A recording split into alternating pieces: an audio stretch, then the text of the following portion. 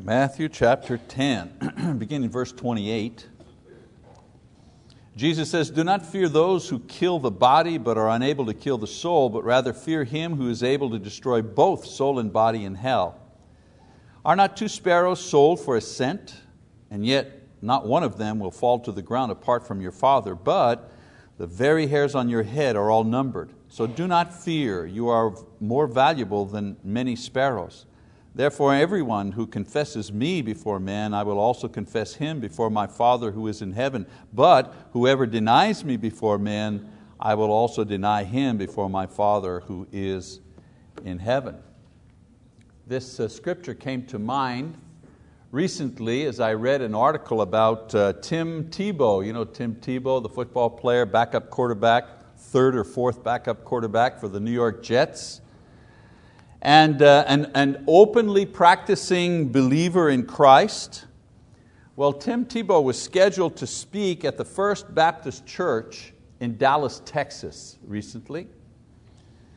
Now Tebow is a Baptist, so it's natural. You know, he was going to a church that was of his own denomination.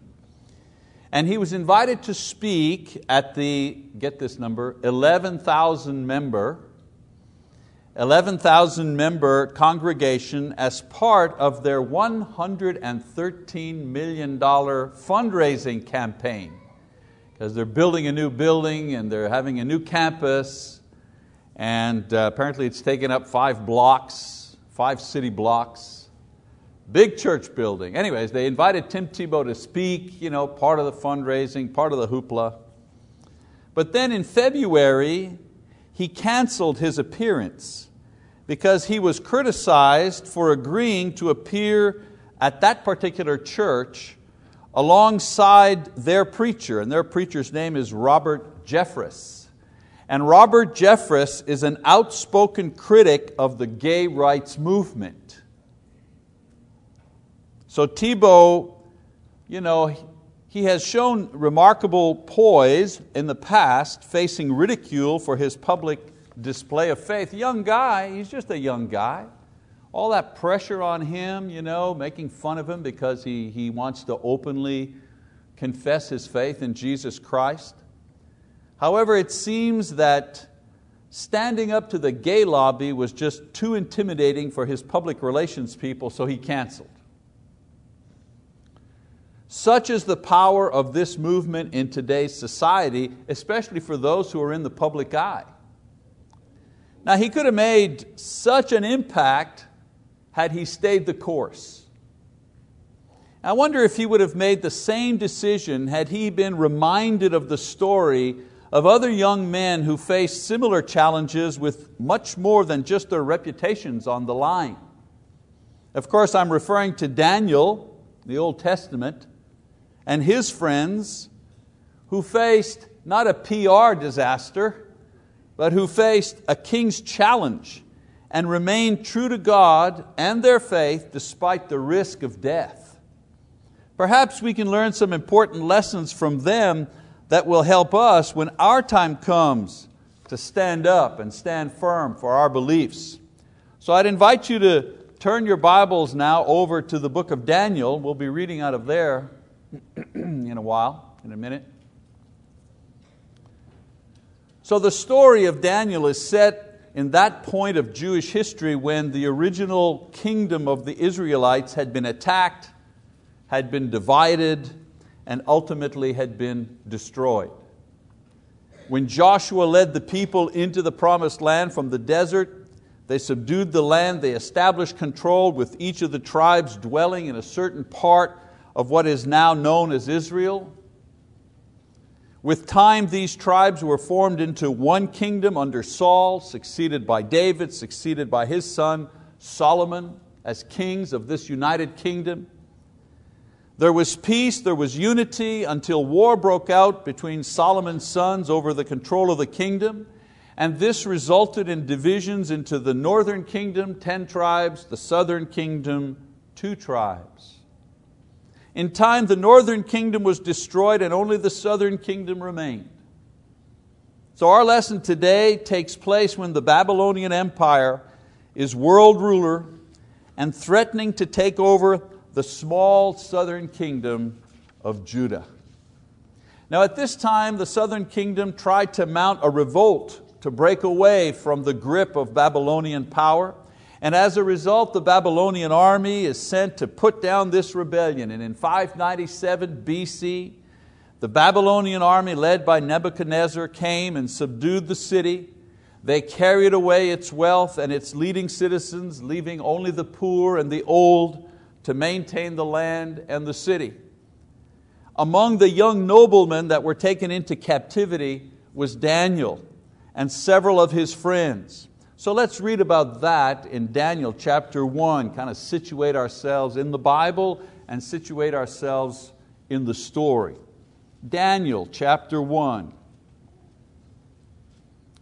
In the 3rd year of the reign of Jehoiakim, king of Judah, Nebuchadnezzar, king of Babylon, came to Jerusalem and besieged it.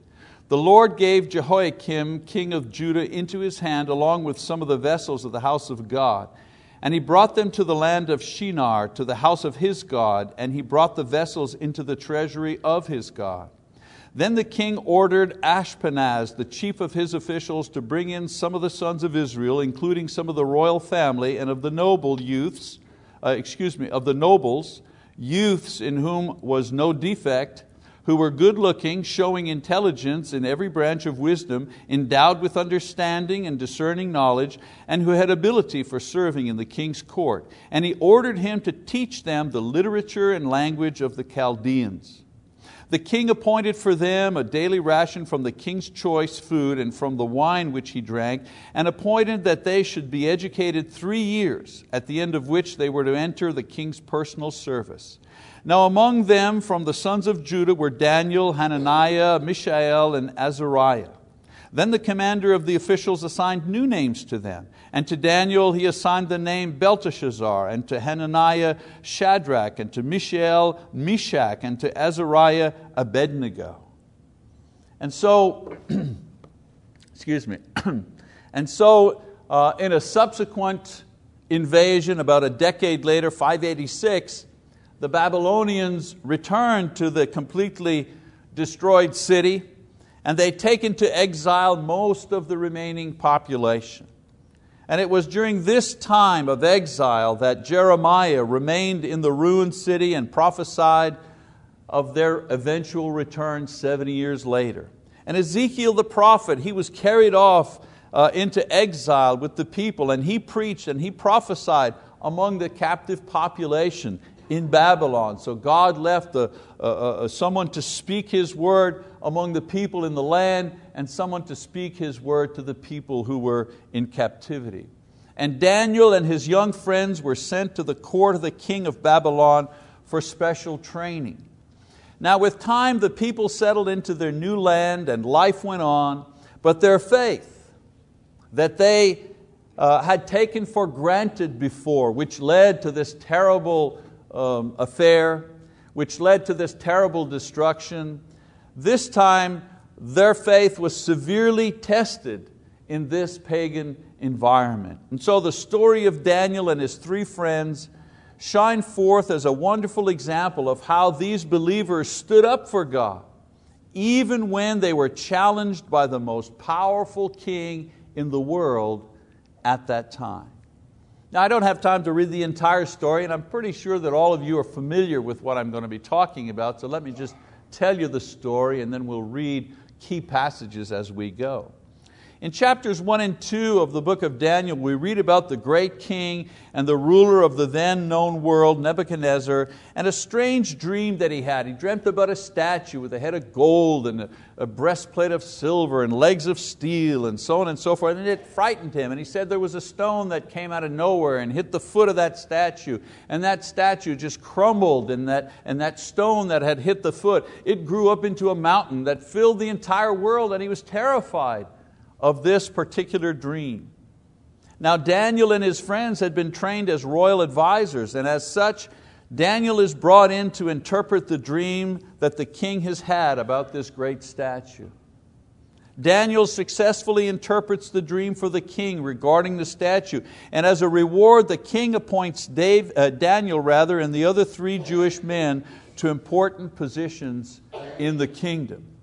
Now, the king, however, now he's had the answer to what his dream meant, kingdoms that were coming. He was the head of gold and there would be kingdoms that would come after him and so on and so forth. Now that he knows the dream, he decides to use the dream as an excuse to solidify his political power. And he builds a real statue made with gold 90 feet high, and he commands all of his officials and political allies to meet before the statue and bow down to it or face death. So let's skip forward to chapter 3 in Daniel. Let's read a little passage there. Chapter 3 in Daniel, I'll give you a chance. And so it says, Nebuchadnezzar the king made an image of gold, the height of which was 60 cubits and its width 6 cubits. He set it up on the plain of Dura in the province of Babylon. Then Nebuchadnezzar the king sent word to assemble the satraps, the prefects, the governors, the counselors, the treasurers, the judges, the magistrates, and all the rulers of the provinces to come to the dedication of the image that Nebuchadnezzar the king had set up. Then the satraps, the prefects, the governors, the counselors, the treasurers, the judges, the magistrates, and all the rulers of the provinces were assembled for the dedication of the image that Nebuchadnezzar the king had set up, and they stood before the image that Nebuchadnezzar had set up. Then the herald loudly proclaimed, "To you the command is given, O peoples, nations, and men of every language, that at the moment you hear the sound of the horn, flute, lyre, trigon, psaltery, bagpipe, and all kinds of music, you are to fall down and worship the golden image that Nebuchadnezzar the king has set up. But whoever does not fall down and worship shall immediately be cast into the midst of a furnace of blazing fire. Therefore, at that time, when all the peoples heard the sound of the horn, flute, lyre, trigon, psaltery, bagpipe, and all kinds of music, all the peoples, nations, and men of every language fell down and worshiped the golden image that Nebuchadnezzar the king had set up." Now you need to understand something here. From Nebuchadnezzar's point of view, this was more about politics than religion. Because at that time, for those people that lived at that time, they had many gods. One more God, one less God, not a big deal. One more God, sure. Especially if that God was politically expedient, if you wish. If bowing down to this particular God said, King, we're with you, we're your allies, we're behind you. What do you want us to do? Bow down to this God? Sure. We got 50 other gods, one more not going to hurt us. But for Daniel, however, and the 3 young Jewish men, however, this was a challenge that needed a courageous response. And so we read about the plot that begins to form. Again in chapter 3, just keep reading, verse 8. It says, "For this reason at that time certain Chaldeans came forward and brought charges against the Jews. They responded and said to Nebuchadnezzar the king, 'O king, live forever. You, O king, have made a decree that every man who hears the sound of the horn, flute, lyre, trigon, psaltery, and bagpipe, and all kinds of music, is to fall down and worship the golden image. But whoever does not fall down and worship shall be cast into the midst of a furnace of blazing fire. There are certain Jews among you, there are certain Jews whom you have appointed over the administration of the province of Babylon, namely Shadrach, Meshach, and Abednego. These men, O king, have disregarded you. They do not serve your gods or worship the golden image which you have set up.'" And so this situation is complicated enough, but to make matters worse, jealous officials accuse Shadrach and Meshach and Abednego of not bowing down to the state and to the statue that represents the state, that represents the king.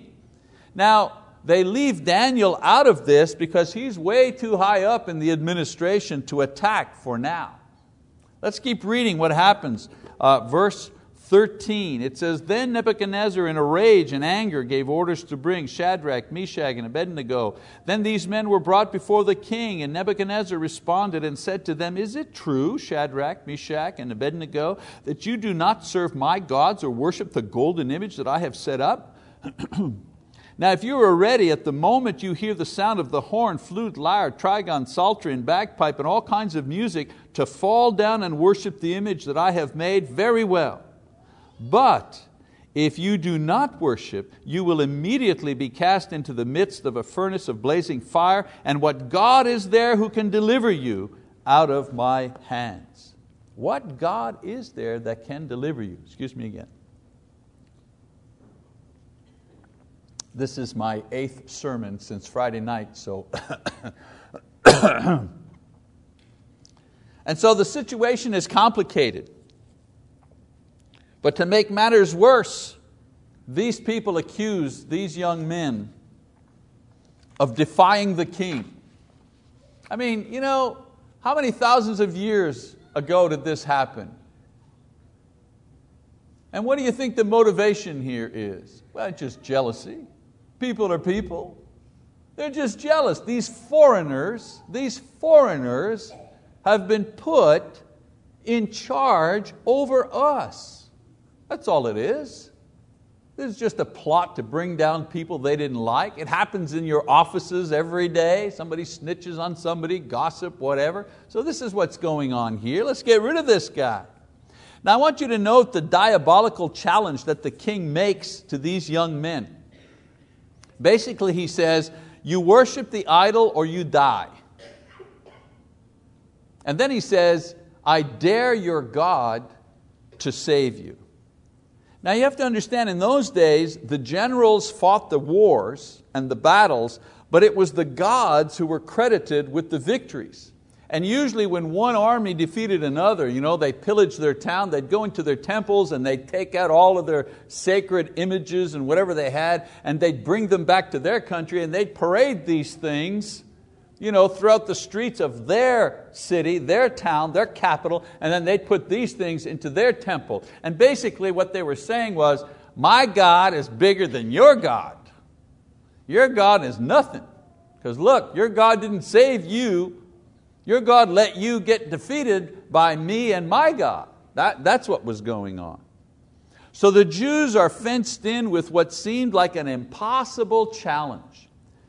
For example, if they worship the idol, they sin. And it's the worst sin that they could do. That's one of the reasons why the Jews were in exile, because of idolatry.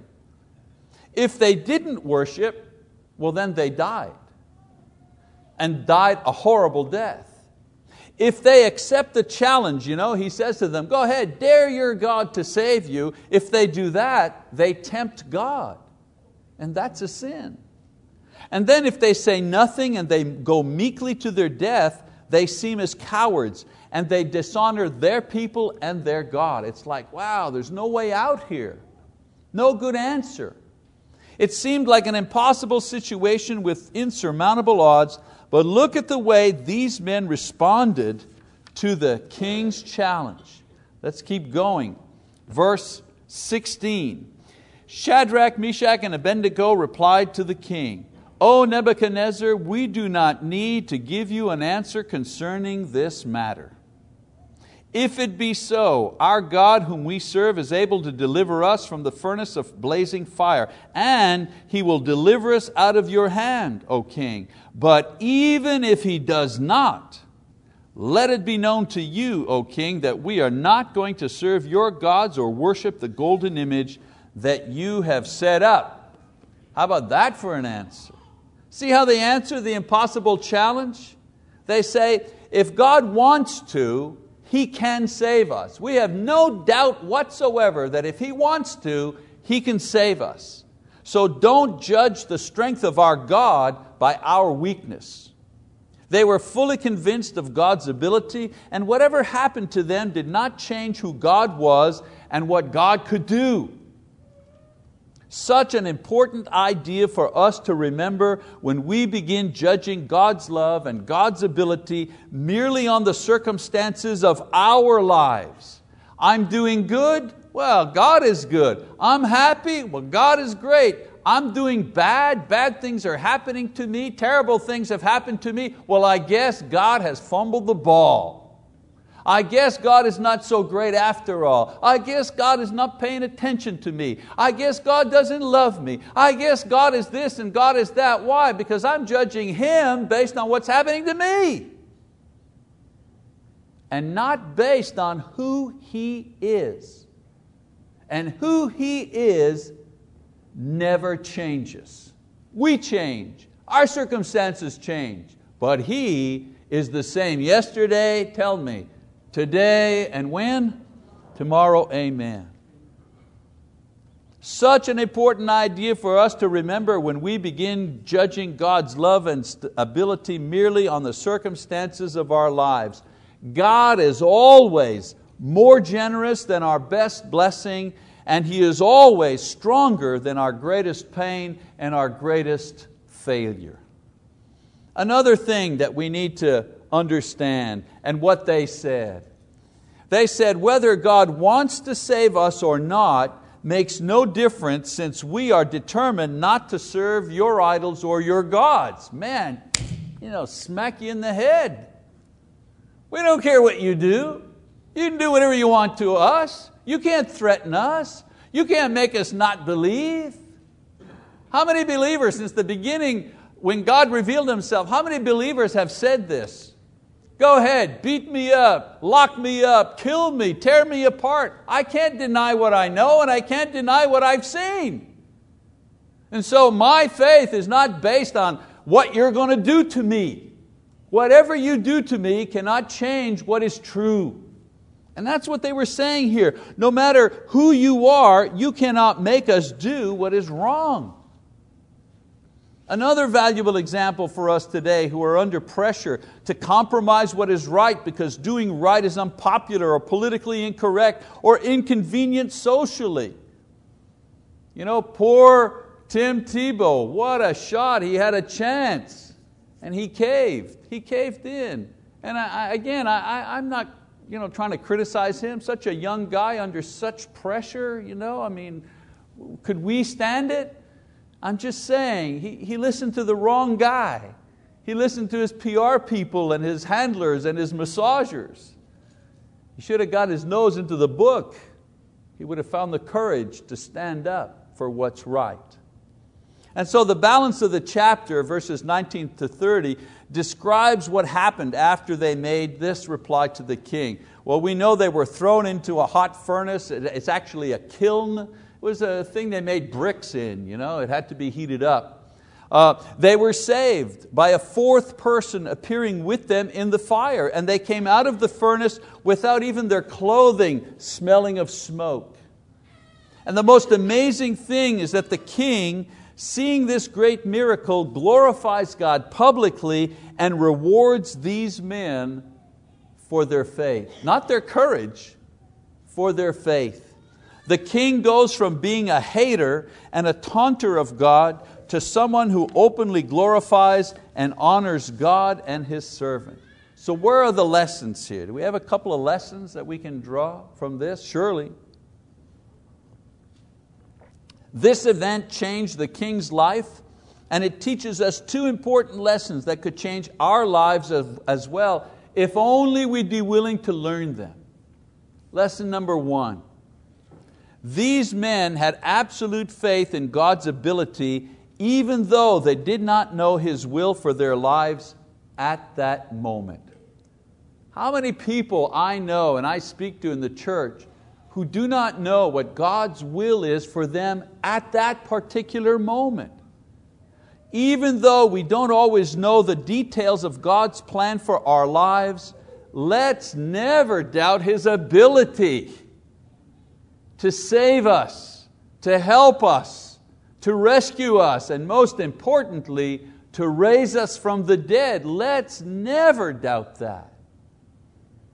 And ultimately, of course, to raise us up from the dead, as I mentioned. Paul says, and God raised the Lord and will also raise us up by His power.